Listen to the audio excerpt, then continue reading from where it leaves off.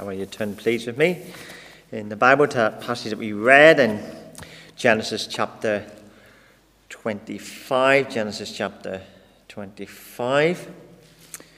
I should say that as I'm here today, I'm also bringing with me the greetings of our church in Leyburn, Wensleydale Evangelical Church. They asked me to do that, and so I do send our greetings. We very much appreciate your fellowship with us in different ways, and we thank you particularly for your prayers as well. Genesis chapter 25. Really, this section of Genesis really commences from chapter 12. You have the opening 11 chapters, which of course are all about foundational principles, the creation and the establishment of our world. And then in chapter 12, we have this great and glorious promise that comes from God. It is a covenant commitment where God takes Abraham, or Abram as he was, and he becomes Abraham, and he says this to him. In Genesis chapter 12, verses 2 to 3, he says, I will make of you a great nation. I will bless you. I will make your name great, so that you will be a blessing. I will bless those who bless you, and him who dishonors you I will curse. And in you all the families of the earth will be blessed. And that promise is again and again confirmed in Genesis. For example, in chapter 13, we have the same promise just reconfirmed to Abram. I will make your offspring as the dust of the earth. So that if one can count the dust of the earth, your offspring also can be counted.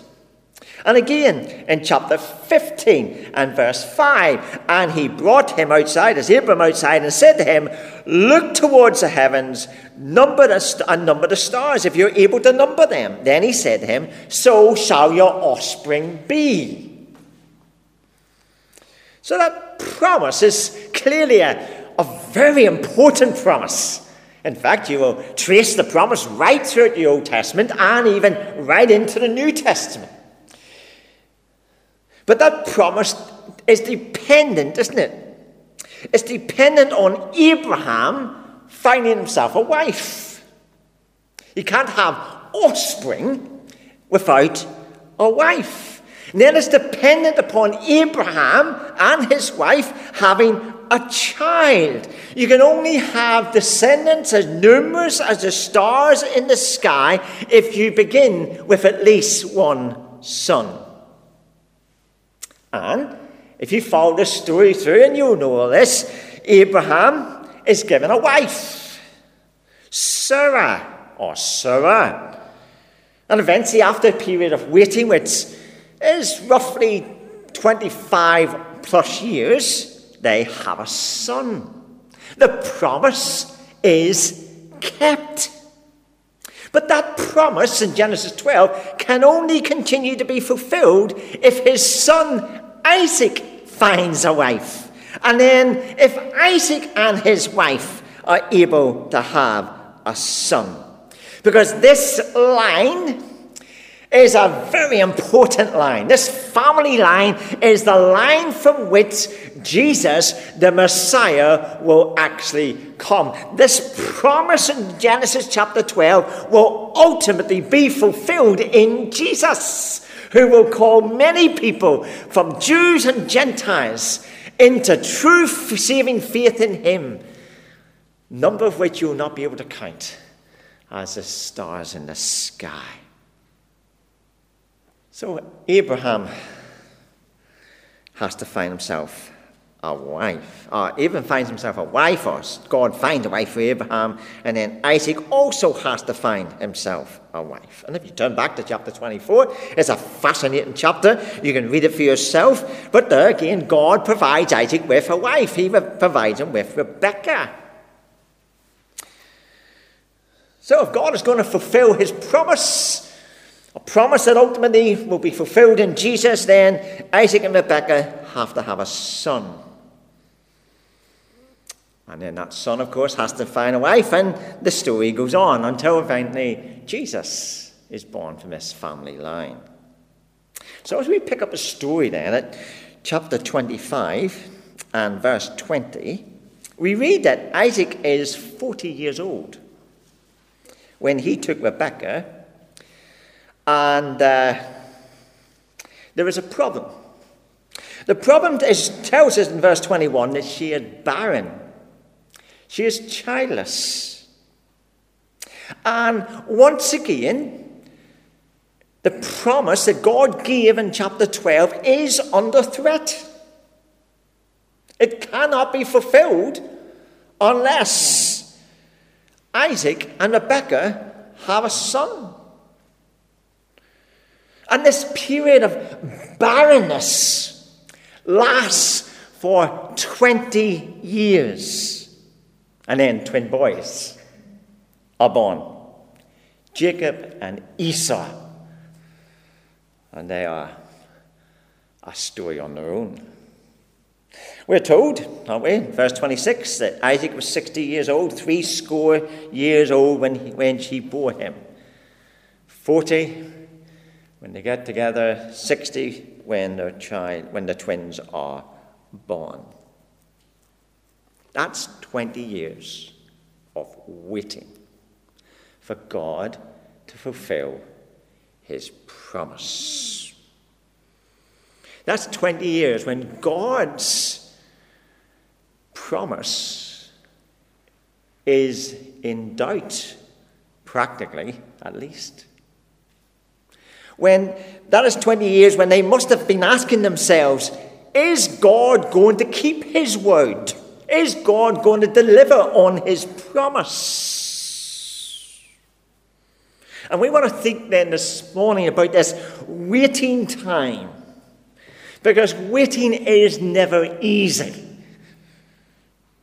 And if you are a particularly impatient person, then waiting is certainly not easy. Because we live in a society that tells us not to wait. It's an instant society. Everything is at your fingertips. Any questions that you have, you Google it on your phone, and within moments you have some form of answer.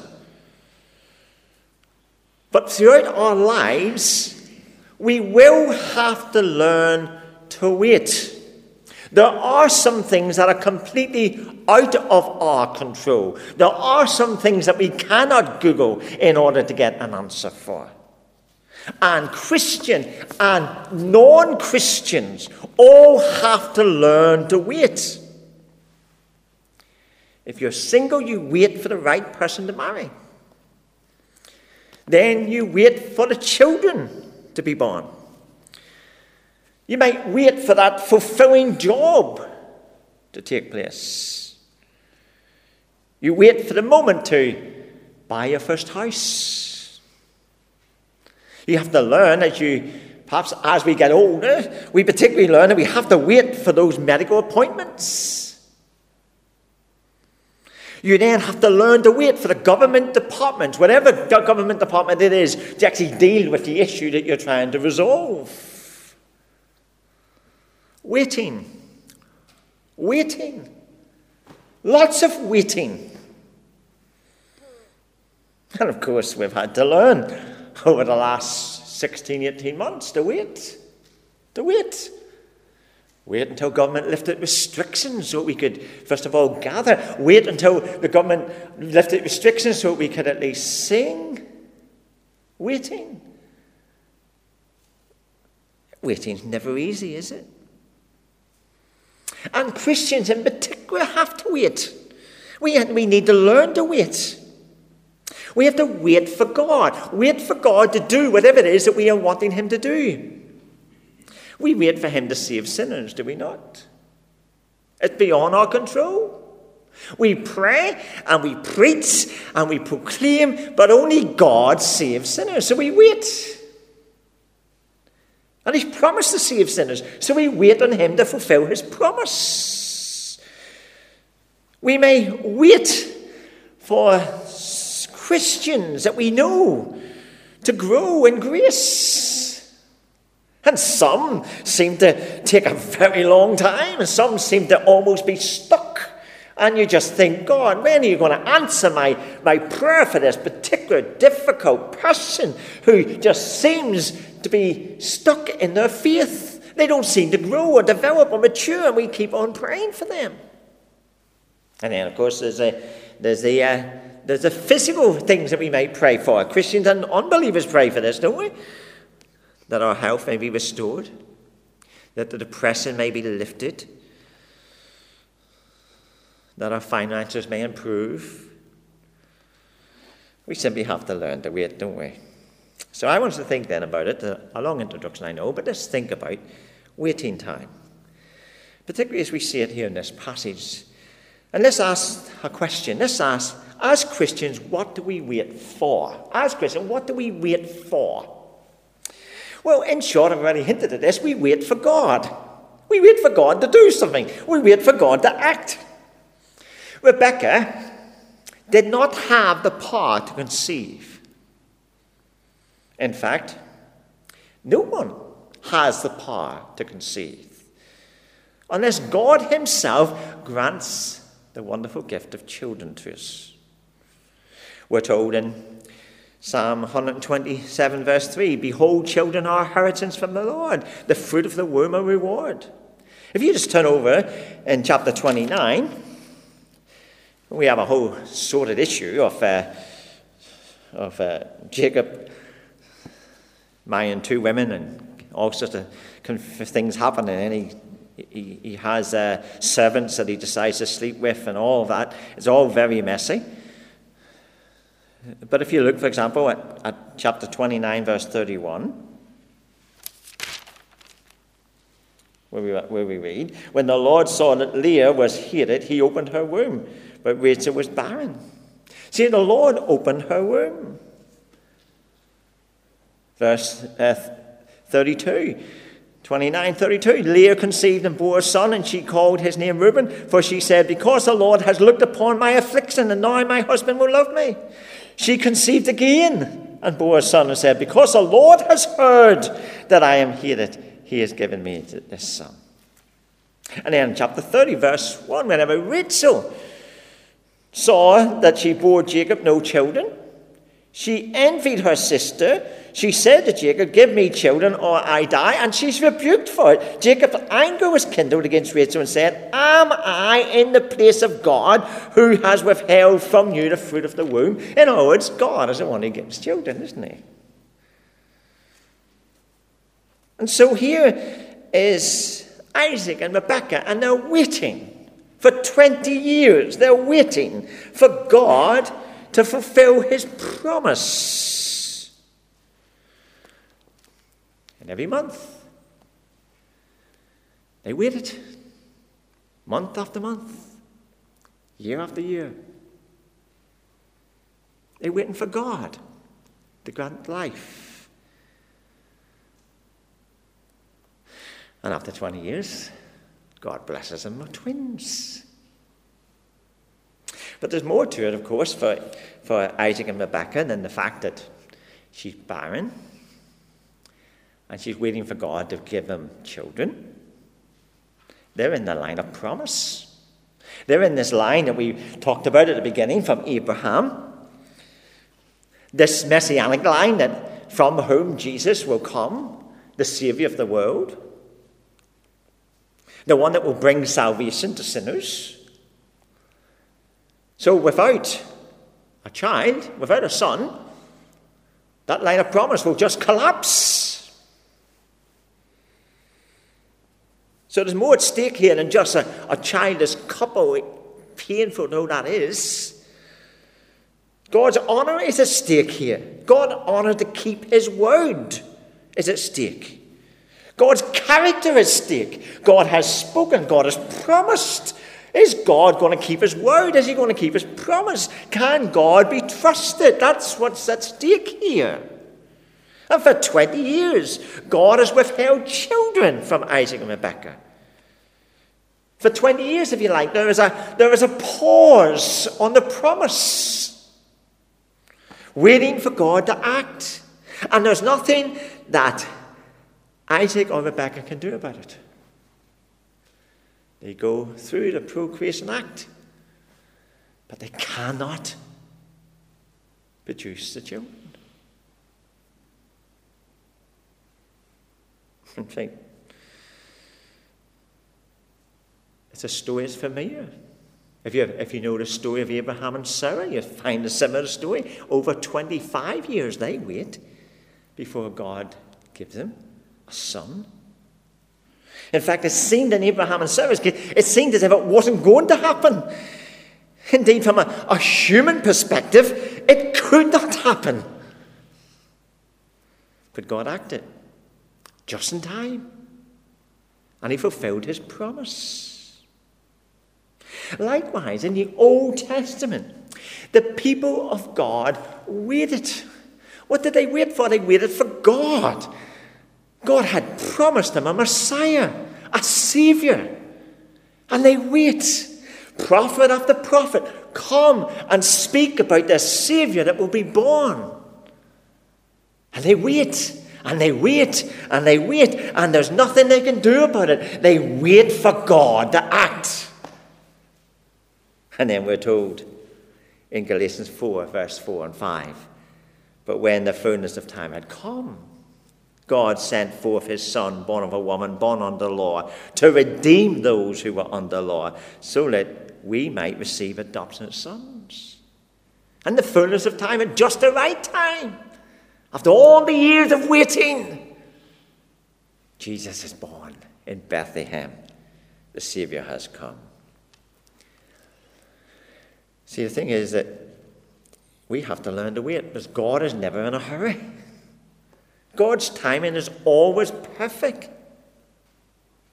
And we must learn to wait on God to act.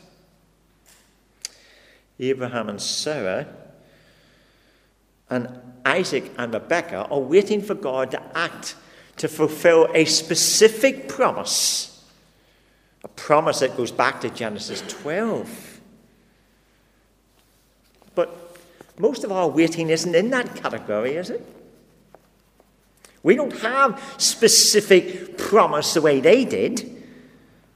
There is no promise, is there, to say that we will have children or grandchildren, or that we'll get that job that we desire, or that we will always have good health or financial security, or even own our own home. There's no scriptural promise for that. None of that is guaranteed within Scripture. So much of our waiting is in a different level, if you like, because we're waiting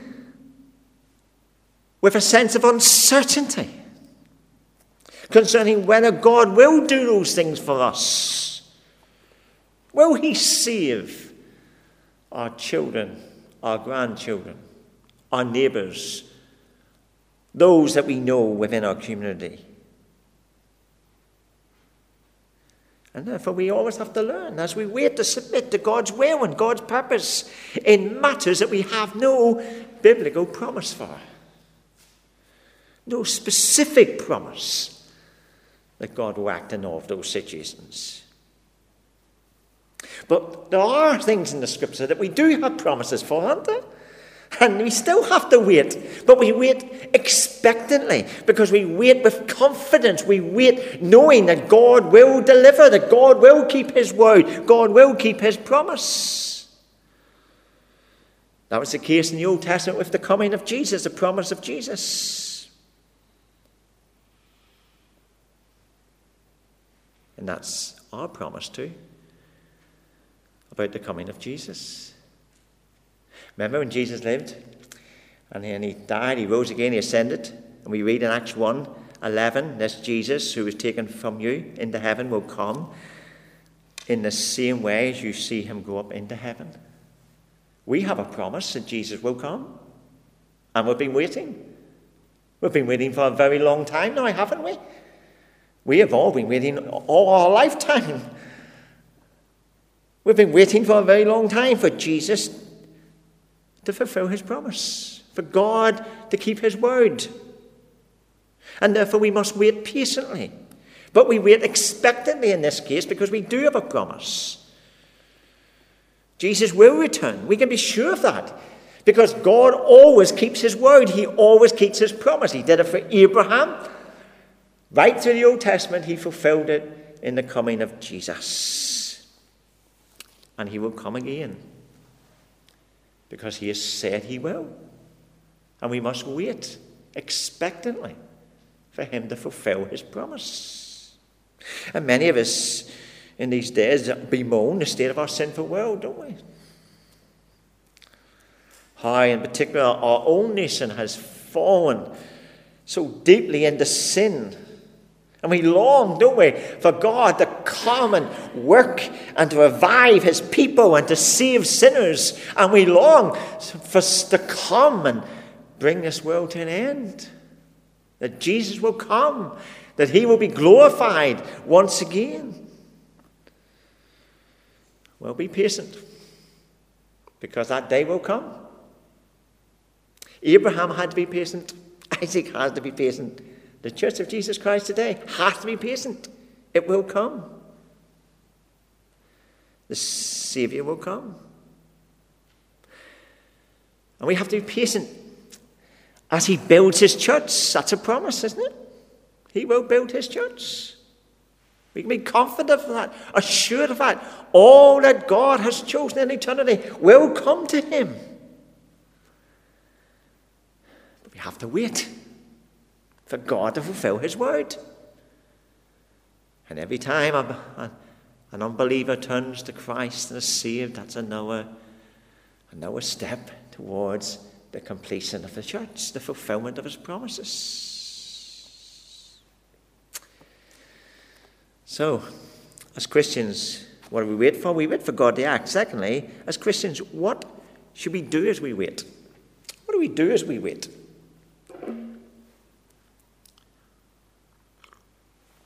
As we wait for Christ to return, as we wait for Christ to build his church, what do we do? Well, we have a wonderful example in the text here of what we do. We do what Isaac did. What did Isaac did? Well, his wife's barren for 20 years, so Isaac prays. And in verse 21, we're told the result of that prayer. God hears, God answers. And the twins are born in verses 25 and 26. God answers the prayer of Isaac. He waited, and he waited. And we can assume that he's praying all this time, 20 years praying for God's fulfilled purpose, or for God's purpose to be fulfilled. And thankfully, Isaac didn't follow his parents' example. Remember what happened to Abraham and Sarah? They gave up waiting for a period of time, didn't they? Do you remember what happened? Sarah gave her servant Hagar to Abraham, that she would become like a surrogate mother in order to try and hurry the promise along a little bit. But of course, her child's not in the line of promise.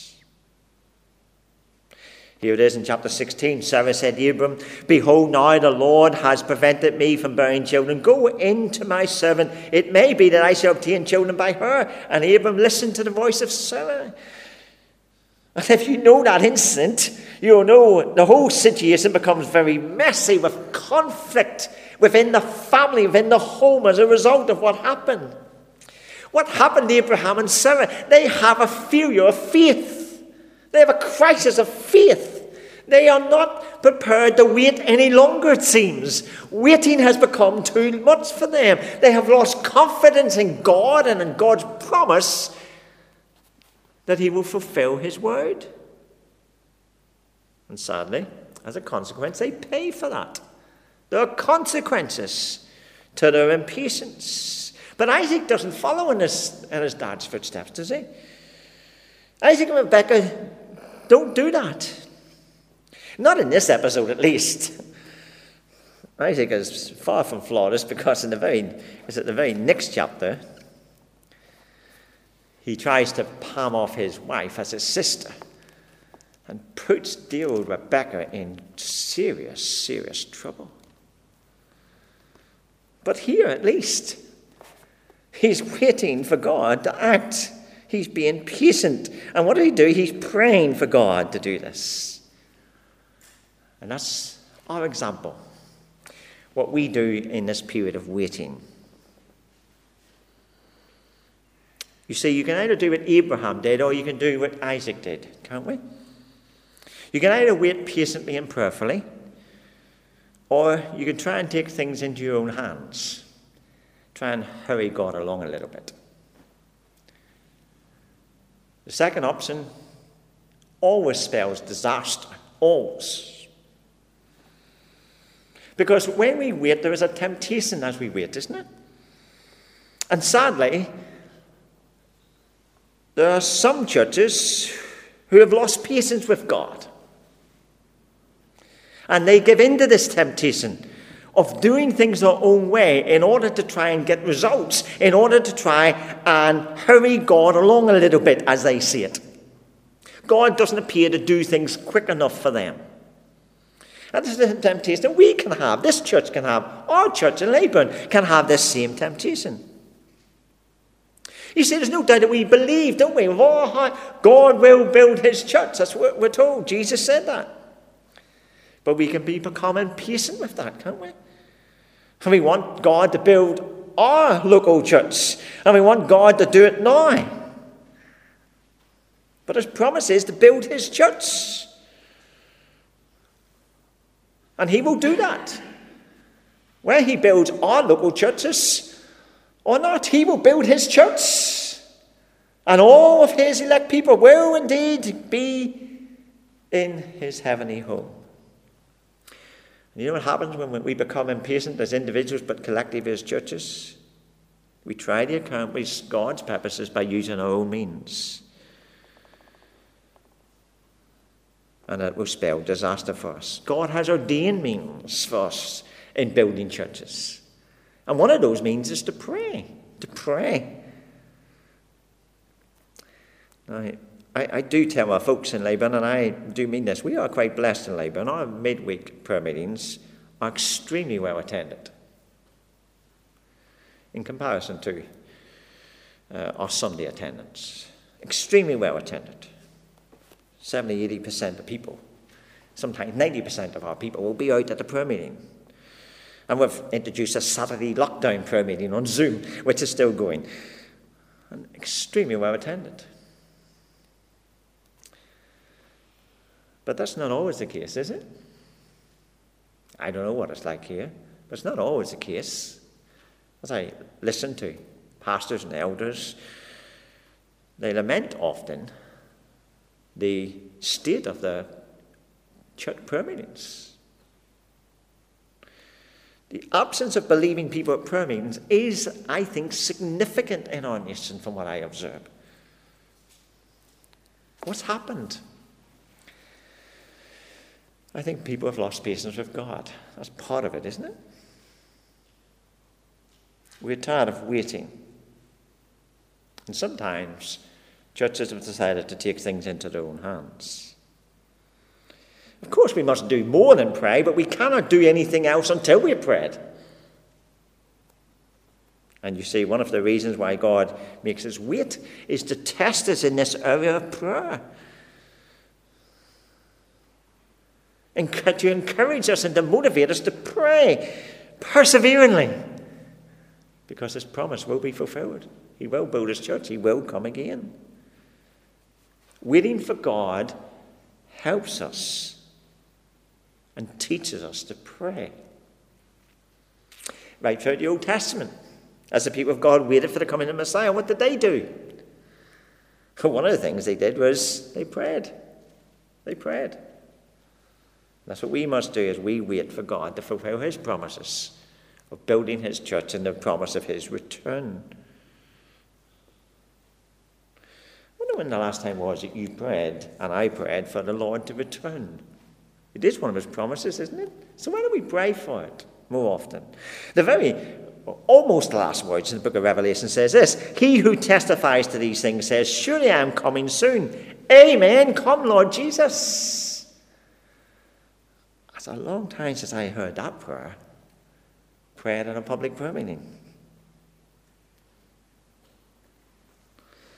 And yet, we have a specific promise that Jesus will come again and that he will build his church. And surely those are the sort of things that we should be praying for. But of course, there are many things, aren't there, that we don't have specific promises from God for. So what do we do with those things? Things like your hospital appointments. When will they come? If they ever come. Or the hospital treatment, the medical condition that you are suffering from. The family member that you're praying may come to Christ. When will they ever come to Christ? Or in these days, when will things ever get better in our nation concerning a virus? Well, what do we do in these situations? Well, we do what Isaac did, don't we? We pray. We pray about them. And then we get on with doing whatever we need to do to fulfill God's will, God's purpose. So what does that look like for us then in our churches? Well, I think it means privately and publicly we will pray for God's will to be done. Whatever that is for us. Concerning the various issues that we have no specific promise, we need to submit ourselves to the will and purposes of God, whatever that is. And we have to say, Lord, whatever you want in this situation, I submit to you. What does it look like to pray for God to build his church? What does it look like in a church situation? It means that we will be actively, sacrificially engaged in the work of evangelism. It means that we'll be actively involved in living godly lives in an ungodly, unchristian world. It means that we'll be setting our minds on things above rather than on things on the earth. It will mean that we do not live for this world, but for the world to come. So let us wait for God to act. Let us wait and pray as we wait. And then finally, as Christians, remember one day the waiting will come to an end. This is the most encouraging bit of this text for me. Because here in this passage we have the twins are born. Now, the birth of any baby is a moment to rejoice. It is a wonderful experience. It's wonderful for parents. It's wonderful for grandparents. It's wonderful for friends and family. It's wonderful for church families. So here's Abraham and Sarah waited 25 plus years. Rebekah and Isaac wait for 20 years. But in both cases, there came a day when the waiting was over. One day Isaac was born. One day Jacob and Esau were born. God kept both couples waiting a long time.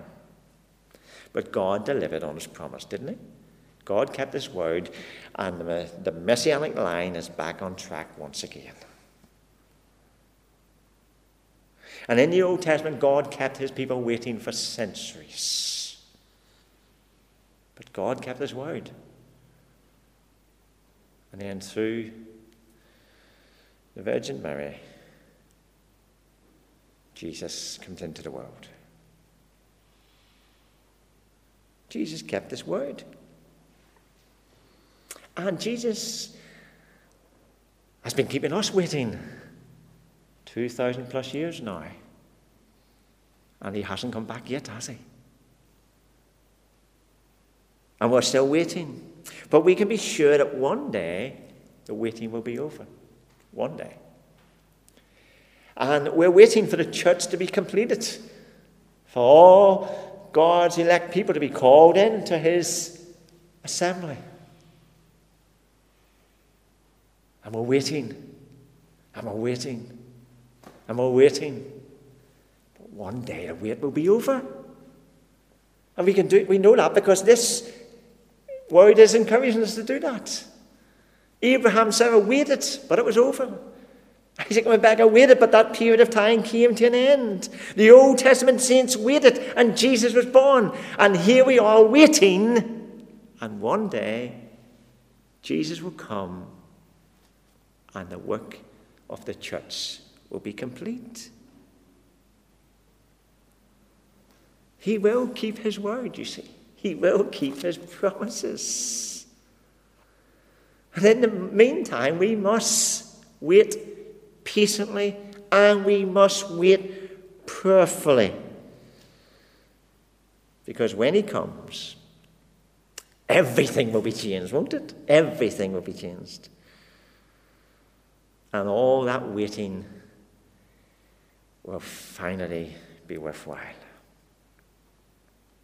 I have a number of friends who I know for years who waited for hip operations. Some waited a very long time. Some are still waiting at this moment in time. But those who had to wait and had it tell me it was worth waiting for, they tell me. It was worth waiting for. They tell me I'm like a new man or I'm like a new woman. That's a poor illustration, I know. But as we wait, maybe for a very long time, when that waiting is over, we'll be able to say, we're new men. We are new women.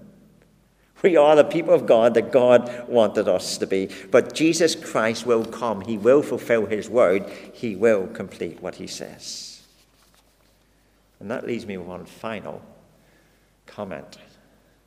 If Jesus keeps his word, if God keeps his word, and if Jesus will come again, then that leads me to ask you, where will you be? Where will you be when he comes? Perhaps you've been waiting a very long time in this world, but you've never come to know Jesus. You've never trusted in him. You're relying on something else, a church attendance, a family background, a family upbringing, whatever your situation will be. But it will be too late then when Jesus comes.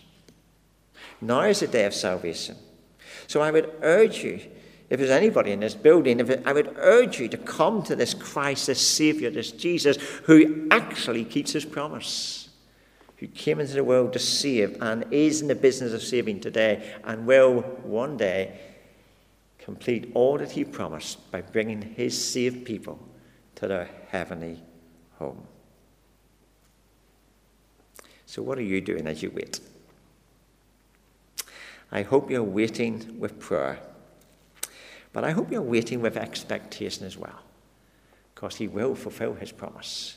He will keep his word. He will return. He will come again. He will complete the building of his church. Amen.